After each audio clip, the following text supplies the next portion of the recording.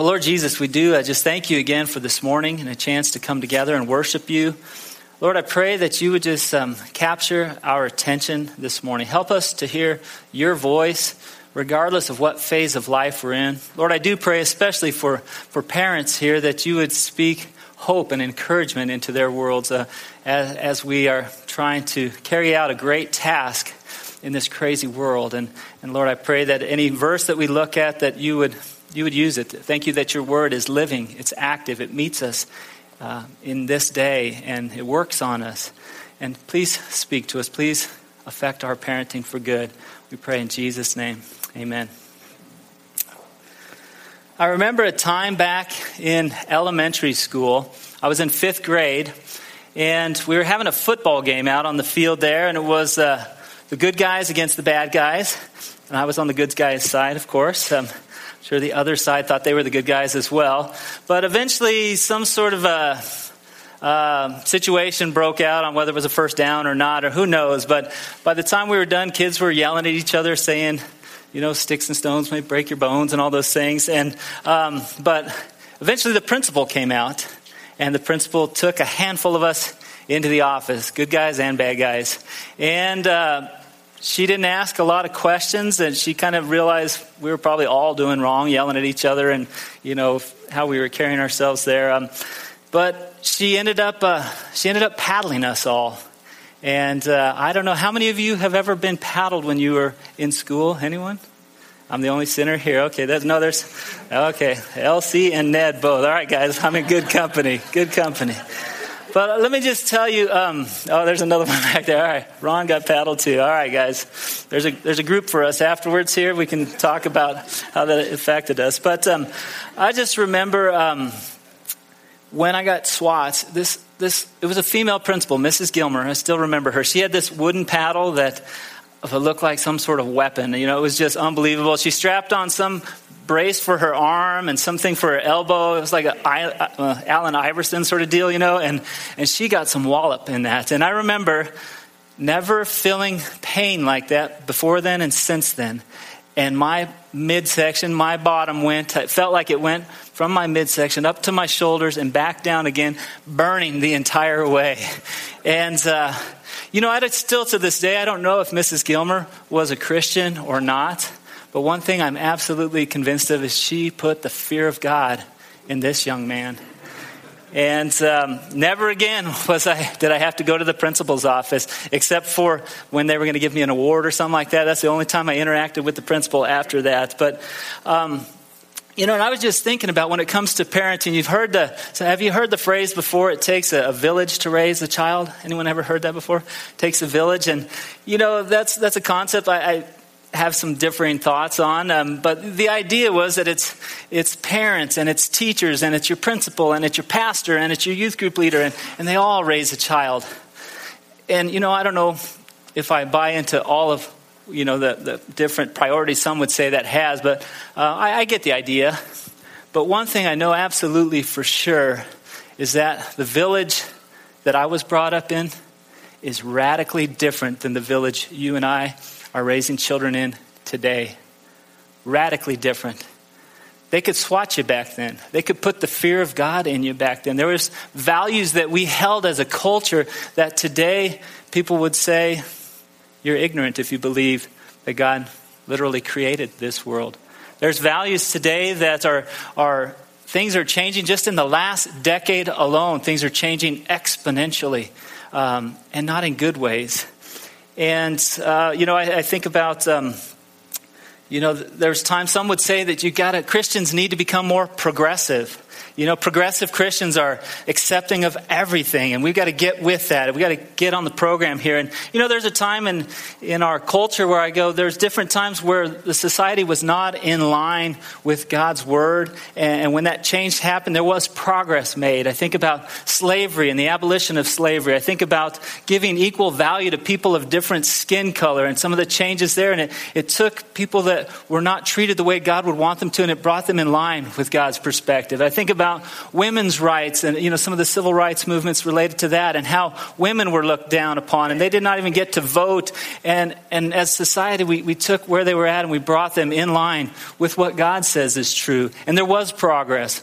But nowadays, there's things going on in our culture where they're saying, we need to do other things based on your sexual preferences and your sexuality. And we need to bring things, progress there. The only problem with that is that things that this culture is calling progress are no longer in line with God's word. God does not use, I think of Romans 1, God does not use the word progress in his description of the Roman culture back then. Some would say, we're raising kids in a world that's, we're no longer a Christian nation by default. Some would say we're raising kids in a post-family era. Some would say history repeats itself and we are raising children back in Rome again. And some of the descriptions of the culture in Rome, Romans 1, if you read it, the words they use to describe some of the things that are going on in our culture right now, it was not progressive. The words that were used by the Apostle Paul was perversion. And it wasn't honor or bringing honor to these relationships. The word in Romans 1 is dishonor, the way that people were relating to each other physically. And some would say, Christians, you need to just be enlightened. And the word they used to describe the Roman culture there was not an enlightened mind. It was a depraved mind. And I just want us to catch the gravity of the situation. Men and women, moms and dads, this is the world we're raising our children in.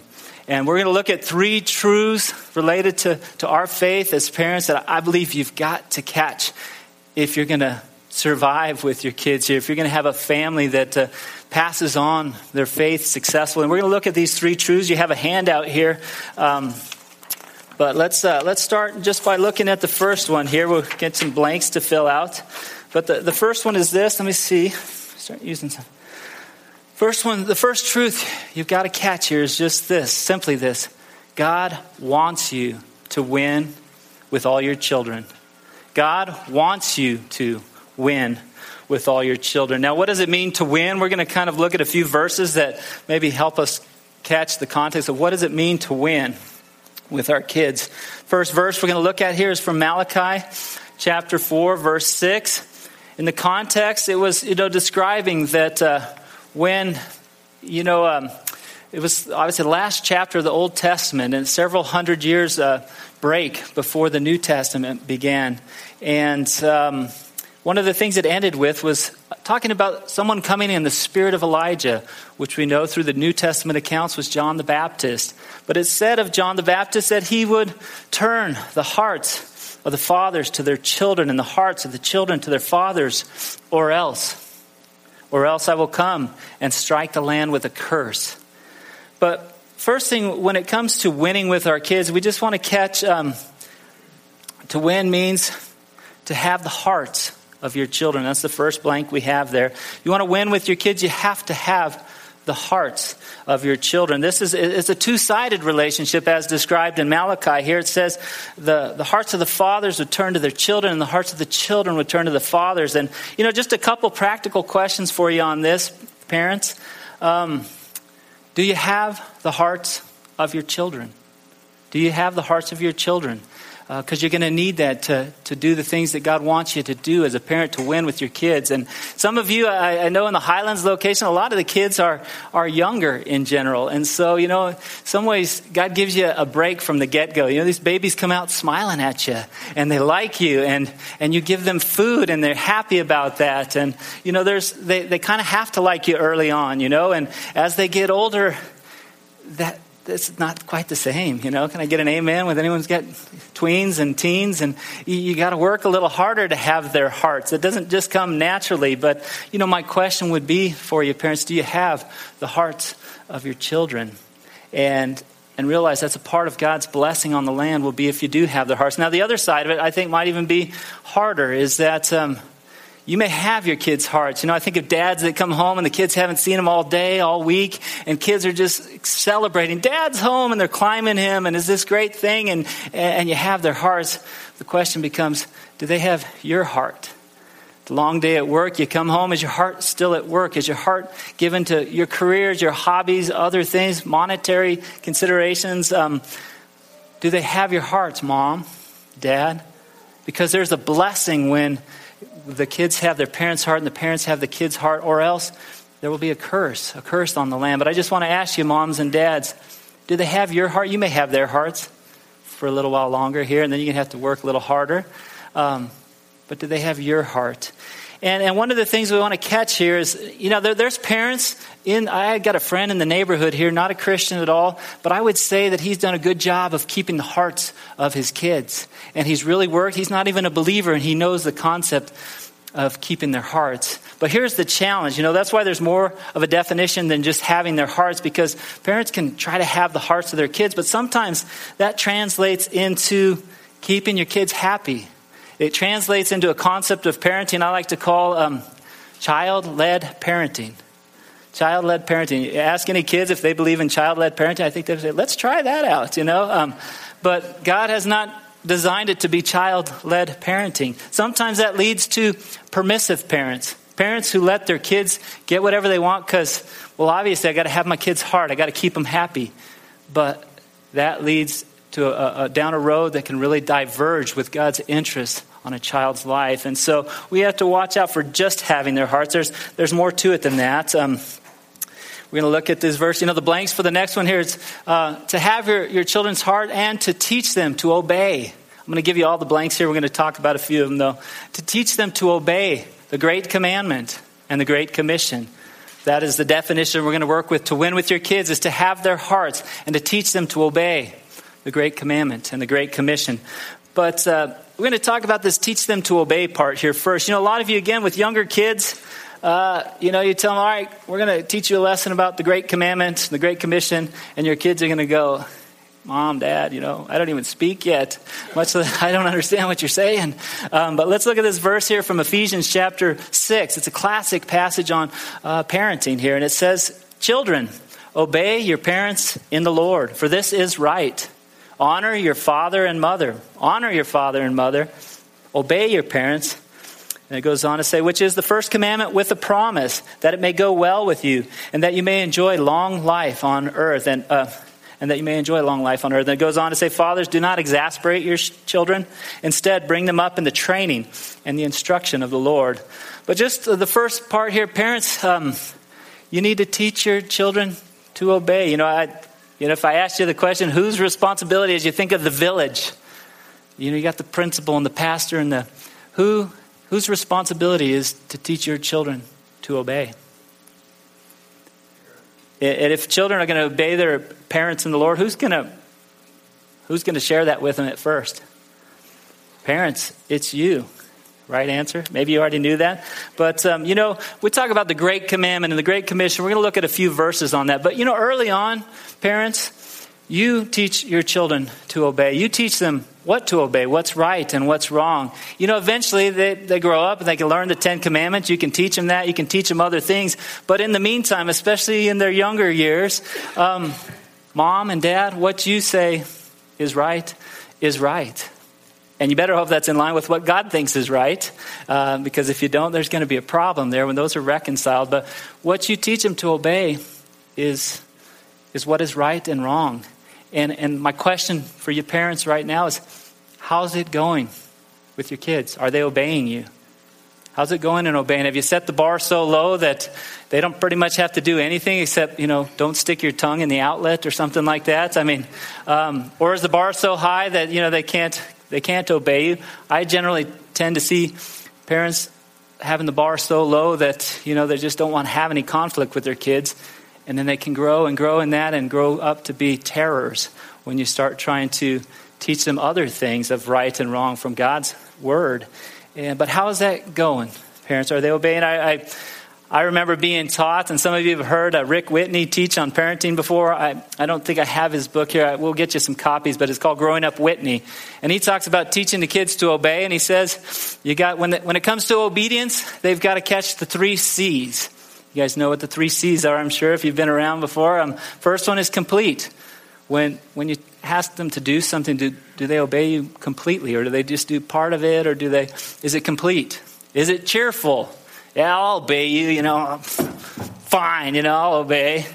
Is it complete? Is it cheerful? And the last one is it quick?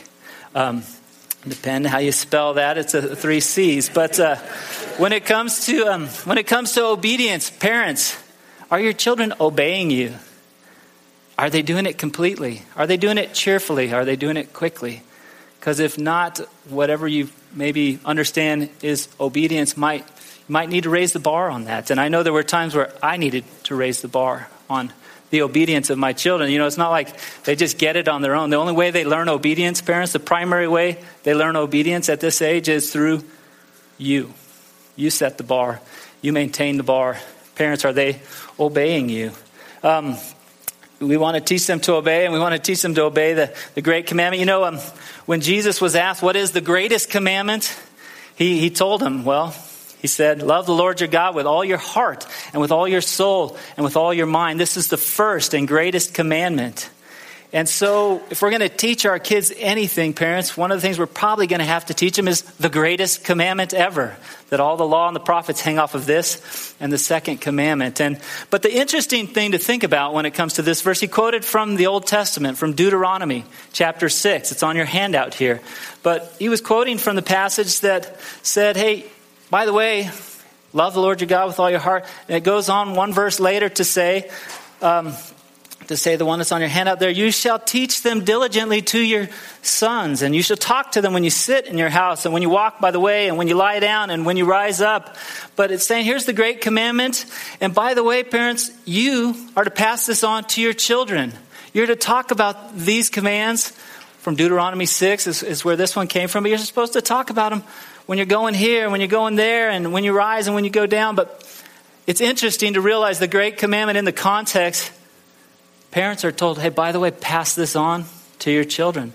If you're going to win with your kids, I think it's safe to say you've got to teach them the great commandments. And hopefully they will see you living it out. You can't teach them to love God supremely if that's not going so well in your world. They're going to probably catch more of what they see in your life than what you go on to teach them. But we've got to teach them the great commandment. And another part of it is we've got to, the second part of that is love your neighbors as yourself. All the law and the prophets hang on these two commandments. I love this proverb as well that I think can speak to this. It says, train a child in the way he should go, and when he is old, he will not turn from it. And that verse, there's a lot of things you can pull out of that proverb, but one of the things I get out of that and tied into loving your neighbors is that, parents, it's your job to set the course of your children, to set them on the trajectory they should go on. It's your job to see that they take on God's purpose for their life. It's your job to pass on the mission that Jesus gave his life for. Train them up in the way they should go. And when they are old, they will not turn from it. But we need to teach them to obey the great commandment and the great commission. And obviously there's probably more to winning that we could throw in there, but we've got to at least catch that. And the other thing that we've got to catch again is that God has given the primary responsibility for this to you as parents. I wonder if part of the reason for a curse, if the fathers don't have the hearts of the kids and the kids don't have the hearts of the fathers, is because if that two-way relationship is not happening and the values that are supposed to be passed on of how to love God and love your neighbor, if that is not passed on to the next generation, I wonder if that's part of the curse. You look back throughout history and you see times where other people have imparted values to the youth, to that next generation. And they've imparted values that are not in line with God's words. And you see terrible atrocities that have occurred through, I think of Nazi Germany, I think of communism, and places where the kids were passed on these things. And it destroyed cultures. And we've got to make sure we're passing it on. We've got to realize, parents, again, the truth is, you've got to believe that God wants you to win with all your children. You got to believe that, because there's going to be a day where he's going to call you to give account for that. So you got to believe that now, or else there's going to be a real problem there. But again, he's given that primary responsibility to you. Now, when you hear all that, I think one of the reactions I can have to that is like a lot of things in the Bible, a lot of things in the Christian life. It's like, all right, parents, here's the deal. Just be perfect with your kids, catch their heart, teach them the great commandment, great commission, model it perfectly. All you got to do is be perfect, right? It'll go really well. There's other areas of the Christian life that are like that. Marriage, husbands, all you got to do is be like Jesus. Just love your wife unconditionally all the time. Piece of cake. Wives, all you got to do is just relate to your husband like you should relate to the Lord, with perfect obedience, and submission. And if you're perfectly like Christ was to his Father, and if you husbands, you love your wives like Jesus loved the church, piece of cake. That's just a lot of marriage message summarized right there. The obvious problem is, how do I do that perfectly? Great. I think of other areas of the Christian life. You're supposed to live a holy life. You're supposed to be absolutely pure. Okay, great. I get it. I'm doomed, And there were different times, this verse here, I think of the passage where Jesus was teaching his disciples, and they were talking about this rich man, and Jesus said, it's harder for a rich man to make it into heaven than it is for a camel to go through the eye of a needle. And they went on to say, let's see if I got this verse. There's one more verse on that part there. They said, the verse before this says, the disciples were astounded. Then who in the world can be saved, Jesus? And then he looked at them intently and said, humanly speaking, it's impossible. But with God, everything is possible. In so many areas like parenting, marriage, some of these different assignments God has for us, God wants us to win in. It is pretty much impossible without his help. And I can feel that way sometimes with parenting. But the thing we've got to catch here, the next truth is that you can win with all your children. God wants you to win, but you got to know you can win. It would be kind of cruel of God to give us an assignment that was not possible. Now, this would be not possible without his help, but with his help, it is possible. You can win. We're going to talk about some verses on that. But one of the words I want to emphasize from this phrase here, you can win with all your children. You can win with all your children. Do you believe that? With all your children means with all. There's some that would say, the Southern Baptist Convention a number of years ago did a study on the kids coming out of their families, and there was some astounding number, like over 80% of the children coming out of their homes walked away from the church when they're of college age. Over 80%. There's some that say, no, you can't win with all your kids, guys. You can win with 80, you can win with 20% of them. Some would say, boy, it's 50-50 chance here. You're going to win with half your kids, and that's good. Set the bar high, 50%. Some would even go so far to say, you can win with all your kids except for that one. You're going to have a black sheep, right? How many of you were the black sheep in the family, huh? Join us for the meeting afterwards here. There's a lie out there. I think it's almost one of the worst lies out there, that the devil says, hey, you can win with a lot of your kids. You can win with most of them, but you're going to have a black sheep, and you can't win with them. Everybody has one. Pastors have black sheep in their family, and just deal with it. But I just want to make sure we catch that that's a lie from the devil of hell, that you cannot win with all your kids, that you're going to have a black sheep. And what breaks my heart is that sometimes this lie is so prevalent in our culture that parents at a very young age start looking at their kids and they go, that's the one right there. They're going to be the black sheep. And can you think of how unfair that is to a child to have parents give up on you at a young age and go, you know what? I can't expect any more out of that one. I'm just going to give them away. And there's so many families where that is occurring. But I want to let you know you can win with them all. There's a verse I want to share with you here. This one has marked my soul, and I hope that it marks yours as well. But it says this: remember your leaders who spoke the word of God to you. Consider the outcome of their way of life and imitate their faith. Men and women, I don't know if you know it or not, but we're a part of an association of churches with a heritage of parents that win with their kids. And I was taught by some of my leaders that taught me the word of God related to parenting that you can win with all your kids. And I look at the outcomes of some of the guys that taught me this, and I go, that they did it. They're not just saying, hey, theoretically, this is true. They said you can win with all your kids. And they gave examples, the outcomes that I go, I want that outcome. And if you want that outcome, the instruction there is real clear. Imitate their faith. They believed that with God's help, you can win with all your kids. And they got outcomes that I know I'm aiming for. And I'm applying those same verses from the Bible. And I'm applying the same faith that by God's grace I can. And I'm hoping for those same outcomes. But I'm going to imitate that faith. Now, some of you might go, it's not possible. I don't believe that. That's your choice to make. That's where your faith factor comes into play here. You don't believe that? I don't know what to tell you. Good luck on that. I know that I'm going to apply faith to this. I don't know what else to do. Should I just say, I can win with 50% or I can't win with any of them? And I've got to believe that I can win with all my kids. I was taught that. I've seen the results. I see what God's word says. I see what's at stake in our culture. We've got to believe that you can win with all your kids. I think of Philippians 4:13, I can do all things through Christ who strengthens me. We've got to say, I can. We can do this. Train them up in the way they should go, and he will not turn from it. I was taught by people that believed you could actually set the course of a child's life, and when they got old, they would take that same trajectory on for themselves.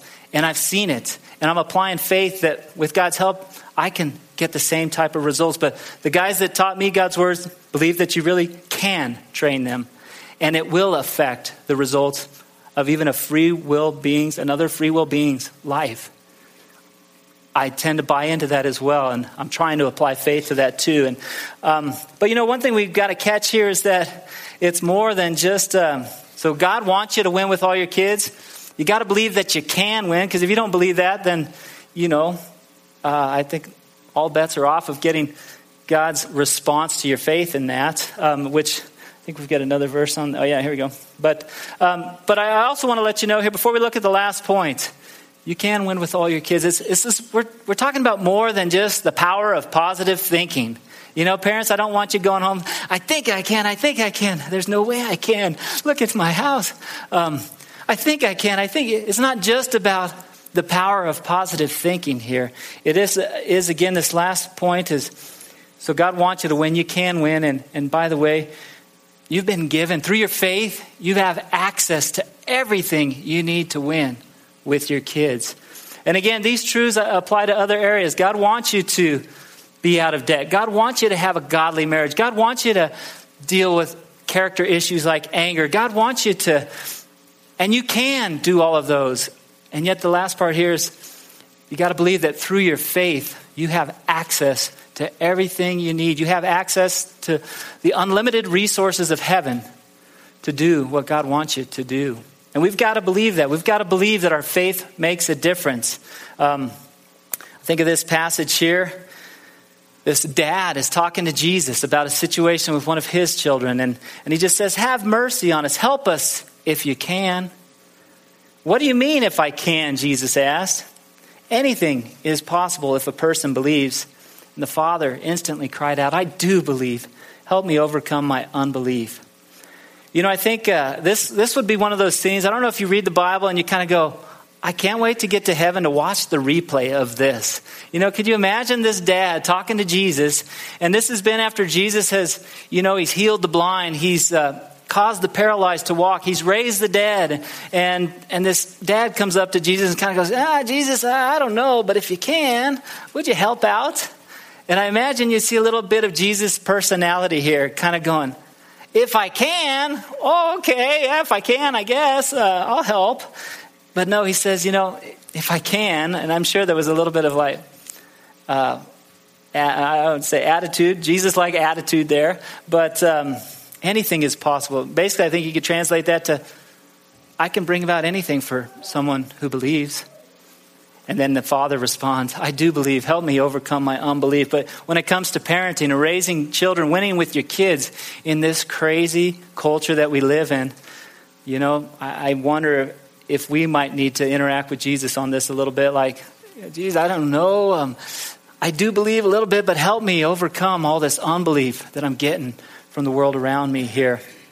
I love this promise here that just says, and God is able to make all grace abound to you so that at all things, at all times, having all that you need, you will abound in every good work. Grace is God's undeserved help, God's undeserved favor. We understand we're saved by grace through faith. We're saved by what God did on the cross for us.